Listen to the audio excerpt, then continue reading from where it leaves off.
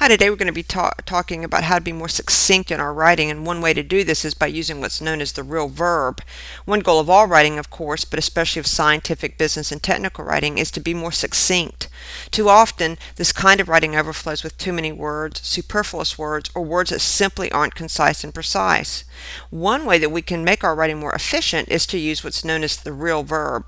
That is, rather than change a verb into a noun, we can actually keep the verb a verb. George Orwell, in his famous essay Politics in the English Language, calls the tendency to change verbs into nouns operators or verbal false limbs. What happens in this case is that writers take a perfectly good verb and change it into a noun. Doing this adds unnecessary words to the sentence and lessens the impact of the writing.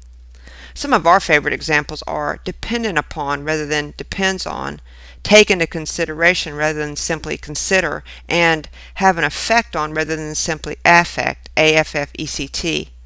Unlike pretentious diction, which we discussed in an earlier blog, not using the real verb is problematic because it increases the number of words in a sentence, thereby making the reader work harder to understand the text. It also makes writing less emphatic because the verb, which indicates the action of the sentence, is de-emphasized. And finally, it creates imprecision in the document. One way to figure out if you're guilty of changing verbs into nouns is to see if the sentence contains two verbs. If it does, you've probably changed the verb into a noun. For instance, here's an example. The original was the rate of return is dependent upon the number of sales.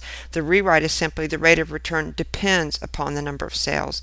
So in sum, then, we want to make sure that we use the real verb to avoid wordiness in the sentence and to be more succinct. Thanks. See you next time.